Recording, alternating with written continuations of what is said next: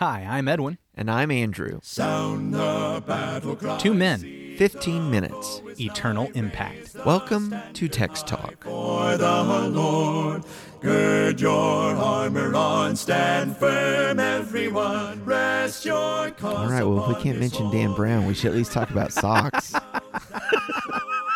Dan Brown. Dan Brown. Dan Brown. The- Most people and don't even the remember Da who Vinci Dan Code. Brown is. You can't, but I know. That's why I think it'd be great to bring it up. Be like, Dan Brown who? What? Da Vinci Code. I know. He was a big deal there for about 5 minutes. It was a Tom Hanks movie. Oh, yeah. Yeah, and he had a couple other books. I enjoyed reading the books, when you realize they were fiction, because that is... Yeah, that's right. It was no matter thriller what- fiction. thriller with a fiction. little bit of mystery. Yeah. Which is a fun formula. Yeah, and folks there were Christians that were just scared to death that he was going to destroy the church. And guess what? He didn't. He didn't. Let's remember that. That's so those of right. you who remember who Dan Brown is, remember Jesus is bigger than Dan Brown. Yeah, we were all upset about it, and now we have to explain to our kids what that's even about. Except they don't ask, and so we won't. That's exactly right. It's like, who cares? I will say this, not only is he bigger than Dan Brown, he's also bigger than John Lennon. Oh, now there's a callback. Not to get sidetracked, but yesterday Okay, boomer. I was at Walmart yesterday, and I saw this car that had a bumper sticker that said, "Jesus is the answer." And it was advertising some church in the area. But the license plate was this Florida Imagine license plate from John Lennon. Just like, wow. Worldview whiplash right there. That is. Worldview That's a whiplash. And I just want to say, Jesus is bigger than Dan Brown. Mm-hmm. He didn't destroy Dan Brown didn't destroy the church. Jesus is bigger than John Lennon. John Lennon didn't destroy the church. Yeah, and bigger than the Beatles. All of them together. He's bigger than all of them together. Okay, let's get back to John chapter 20. I want to talk a little bit. Today I do want to focus. We mentioned yesterday we're going to talk more about Mary Magdalene. So let's talk about that. Would you read verses 1 through 18 again from your Legacy Standard Bible? John 20, verse number 1. Now on the first day of the week, Mary Magdalene came early to the tomb while it was still dark and saw the stone already taken away from the tomb. So she ran and came to Simon Peter and said to the other disciple whom Jesus loved, and said to them, "They have taken away the Lord out of the tomb, and we do not know where they have laid him." So Peter and the other disciple went forth, and they were going to the tomb. And the two were running together, and the other disciple ran ahead faster than Peter and came to the tomb first. And stooping and looking in, he saw the linen wrappings lying there, but he did not go in. And so Simon Peter also came, followed him, and entered the tomb, and he saw the linen wrappings lying there, and the face cloth which had been on his head, not lying with the linen wrappings, but folded up in a place by itself. So the other disciple, who had first come to the tomb, then also entered, and he saw and believed. For as yet they did not understand the scripture, that he must rise again from the dead. So the disciples went away again to where they were staying. But Mary was standing outside the tomb, crying. And so, as she was crying, she stooped to look into the tomb. And she saw 2 angels in white sitting, one at the head and one at the feet, where the body of Jesus had been lying. And they said to her, "Woman, why are you crying?" She said to them, "Because they have taken away my Lord, and I do not know where they have laid him." When she had said this, she turned around and saw Jesus standing there, and did not know that it was Jesus. Jesus said to her, "Woman, why are you crying? Whom are you seeking?" Thinking him to be the gardener, she said to him, "Sir, if you have carried him away, tell me where you have laid him, and I will take him away." Jesus said to her, "Mary." She turned and said to him in Hebrew, "Rabboni," which means teacher. Jesus said to her, "Stop clinging to me, for I have not yet ascended to the Father, but go to my brothers and say to them, I ascend to my Father and your Father, and my God and your God." Mary Magdalene came, announcing to the disciples, "I have seen the Lord," and that he had said these things to her. John focuses on Mary from Magdala, Mary Magdalene. There are other women that are involved in these initial sightings and this trip to the tomb and finding the tomb empty. But John, instead of mentioning the other women, mentions Mary Magdalene and only her And do directly. And do you remember where Magdala is at? So Magdala is a village on the Sea of Galilee, which shortly after the fall of Jerusalem in 70 A.D., there was an earthquake, and the top of Mount Arbel came down, and it was buried under mud and dirt and kind of lost for the ages. Until it was discovered in the early 2000s and excavated. When you go to Israel, you can take a tour of Magdalene now. Did you do that? I did. So now you know Mary better. She's more real to you. And you get to see the synagogue that they discovered where there's still some paint on the walls. Cool. Okay? It's the actual first century synagogue. And when we read in the scripture that Jesus taught in all the synagogues in Galilee, Jesus taught in that building. Jesus stood there. And this is one of those villages then. That's where Mary's from as a disciple. That's where Jesus taught. She's part of this Galilean band of disciples. So John focuses on her, homes in on her and her experiences in this Resurrection Sunday. And a lot of folks make a big deal out of that. Well, it is a big deal. What do you mean? Well, they make a big deal out of the fact that John only mentions her versus the synoptics mentioning the other women. In fact, what we can find in Matthew chapter 28, we learn that Mary Magdalene and the other Mary went to see the tomb. We learned from a few verses earlier that other Mary is the mother of James and Joseph. In Mark, chapter 16 and verse 1, it's Mary Magdalene, Mary the mother of James, and Salome. They went to anoint Jesus' body on Sunday. Another account just tells us the women who had come with him from Galilee went to the tomb. And in Luke 24:10, they describe those women as Mary Magdalene and Joanna and Mary, the mother of James, and the other women. Mary Magdalene gets mentioned in every account, and I will point this out to you. That's a good point. Notice that in every account, Mary gets mentioned first. So I do want to say we can be a little questioning about why does John only mention Mary, but I will point out that one thing that is similar in all the accounts is Mary is given prominence. She is put first on these other lists, and then John focuses on her. Do you think it's fair to say that from the scriptures, the prominence of Mary Magdalene really is only tied to the resurrection?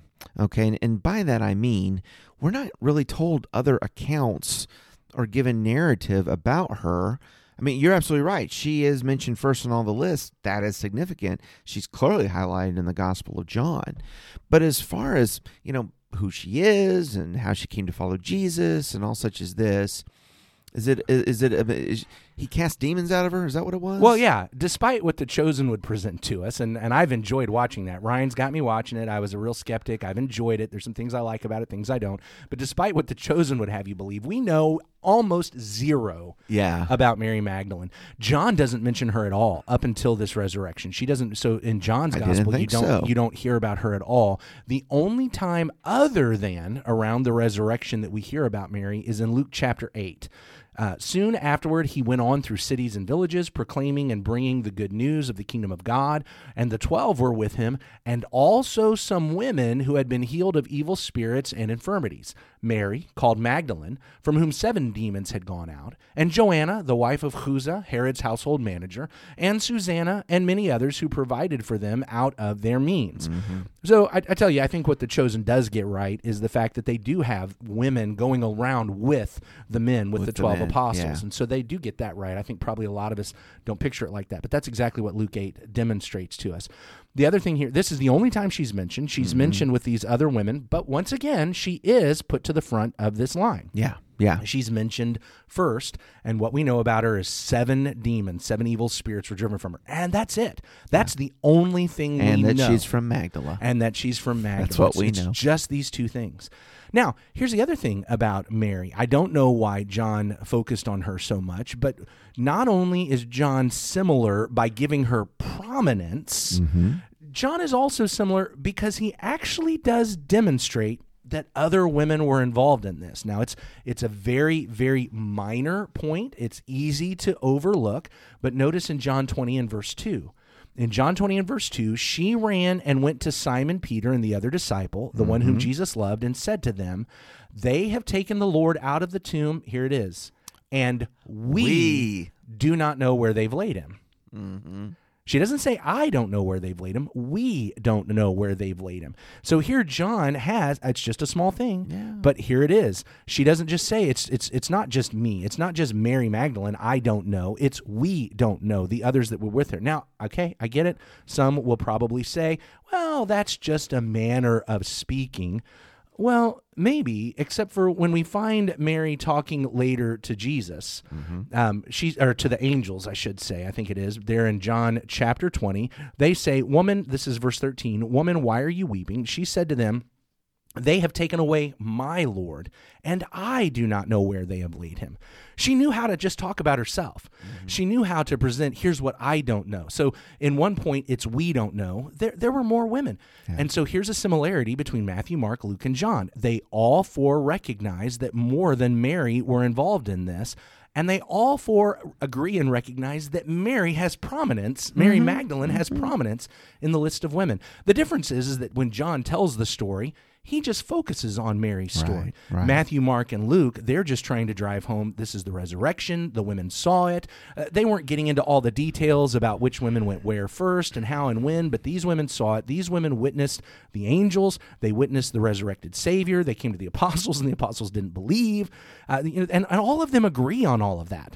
I'm glad that John gives this detail. I do find it beautiful when she sees him, doesn't recognize him until he calls her name Mary. Right. I'm also struck by how she is speaking to the angels when she talks about they want to know why she is crying. I'm looking at verse 13, because they have taken away my Lord, and I do not know where they have laid him. And, who's they? She's accusing someone's done something wrong. And the gardener, is it you, gardener? Is it you? I'll take care of it. Let me make this right. She puts herself out there to serve the Lord. We talked last week about a Joseph of Arimathea and a Nicodemus trying to serve in the moment that they could serve and the way they could serve. And now here's Mary just trying to rectify a situation. A body's been stolen. There's some disgrace in that, but I want to make it right. I want to honor my Lord. Can we highlight a point here that today there are folks that want to say, we've already addressed earlier in these episodes, Jesus didn't actually die, he only swooned. Correct. But there are also folks that say, well, his body was stolen. His body was stolen. When we went through Matthew a couple years ago, we recognized there was an entire counter-narrative presented by the Roman soldiers, by the soldiers and the Pharisees, to say that. Now here, I guess I just want to point out, today folks bring that up as if they've brought up some new theory. Can I just point out that Mary Magdalene, that was her first theory? Her first theory was somebody stole the body. Again, I just want to point out the disciples, the followers of Jesus, were not expecting resurrection.